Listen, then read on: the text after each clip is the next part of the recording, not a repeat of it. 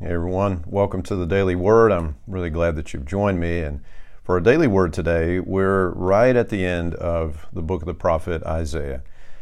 You have made it, friends, to the end of the book, to chapter 66 here. I want to congratulate you on that and encourage you as we carry on in the Lord's Word. And we're going to share verse 2 of chapter 66. And then let's talk about trembling at God's Word. My hands have made both heaven and earth. They and everything in them are mine. I, the Lord, have spoken.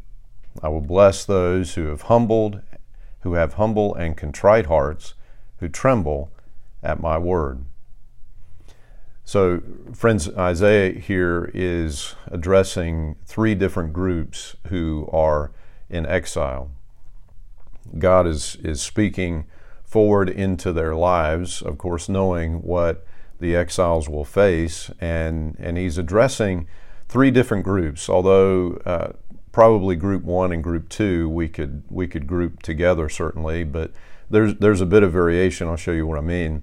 The first group is this group who they seem to have plans for the rebuilding of the temple and for reestablishing the religious practice of the people of Israel, but their hearts are far from God.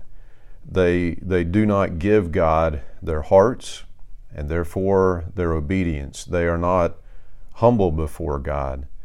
They don't recognize and obey the authority of His Word. They instead do what they know by God's Word is wrong, that the Lord calls sin. They deliberately sinned before my eyes and chose to do what they know I despise. So that's group one. Group two, the Lord addresses here those who humble themselves before God, those with contrite hearts, that is, those who have repented of their sin and carry on doing so as they seek to be obedient to God as an expression of their love and their faith in God. They acknowledge God, and they understand, I think it's clear here, even perceive the power of the Word of God. They tremble before the Word and the authority of God, and they follow it. You know, it reminds us, I think, of the declaration that so many who listen to Jesus make as He walks this earth, as He teaches people. There were folks who would say, "What authority He teaches with! Not like the teachers of the law. He speaks with such authority." There is, friends, power in the Word of God, and of course that makes complete sense when you look in the context of creation, that God creates what is out of nothing. And He does that by the power of His Word. He speaks, He declares truth, and it comes into being.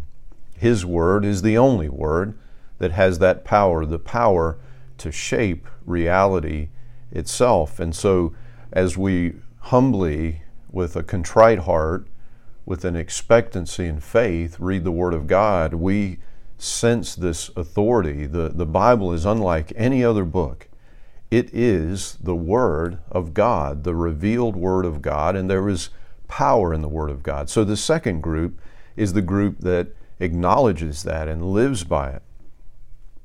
Now then we have a third group, as I said, that is perhaps mainly indistinguishable from the first group. Maybe it's the same group, just a different expression of their choices and their hearts, but these are those who scoff at the second group. They scoff at those who believe the promises of God, who endeavor to faithfully live by the Word of God. They scoff at them and abuse them and reject them, even, it seems, throw them out of the religious community.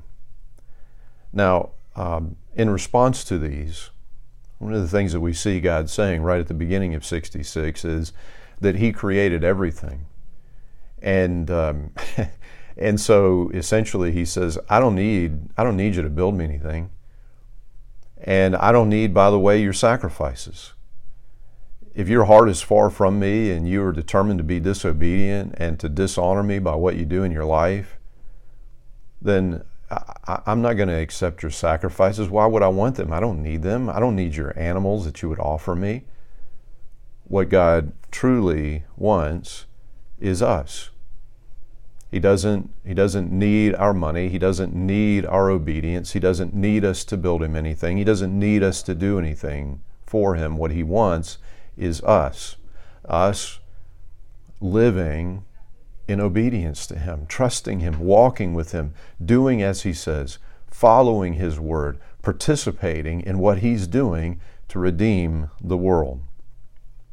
Now, to those who would scoff at God's word and his promises, the Lord declares here that one day we will all see them fulfilled, every last one of us.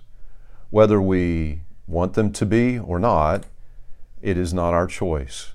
It is the Lord's sovereign plan, and there is a day of judgment coming, and there is a day of restoration coming.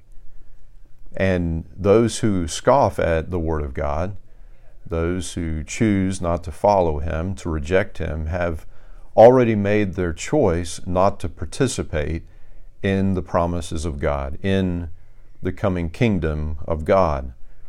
Their choice will become permanent.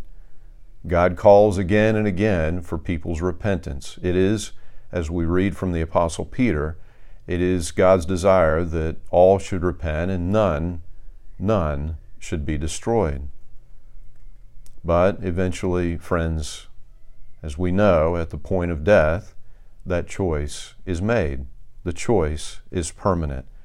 And the consequences for this are quite dire. Those who do not know and want to know God, those who reject him, will know eternity apart from him. And so, friends, let us be found as those who are humbled before God, those who have contrite hearts, who've repented of our sin and put our faith in Jesus Christ, those who've taken him not just as Savior, the one who forgives our sins, but as Lord, the one who calls us out of the darkness into the light, calls us out of the bondage of sin into true freedom. Let us, friends, tremble before God's holy word. Truly, it is the revelation of God through man. Through all of these 66 books, God has chosen to make himself known, and by his Spirit, we can know him, we can relate to him, we can be changed by him, by the power of his holy word, by the power of the Spirit that he gives to those who would believe. Let us, friends, be willing to be faithful to him, faithful to his word, even if there are those who scoff at us, which there are, even if there are those who would reject us, which there are, knowing the promise of Jesus Christ, that those who are persecuted, those who are falsely accused, because of his name, because of his gospel, because of his word, are yet blessed. And may it be so in Christ's holy name. Amen.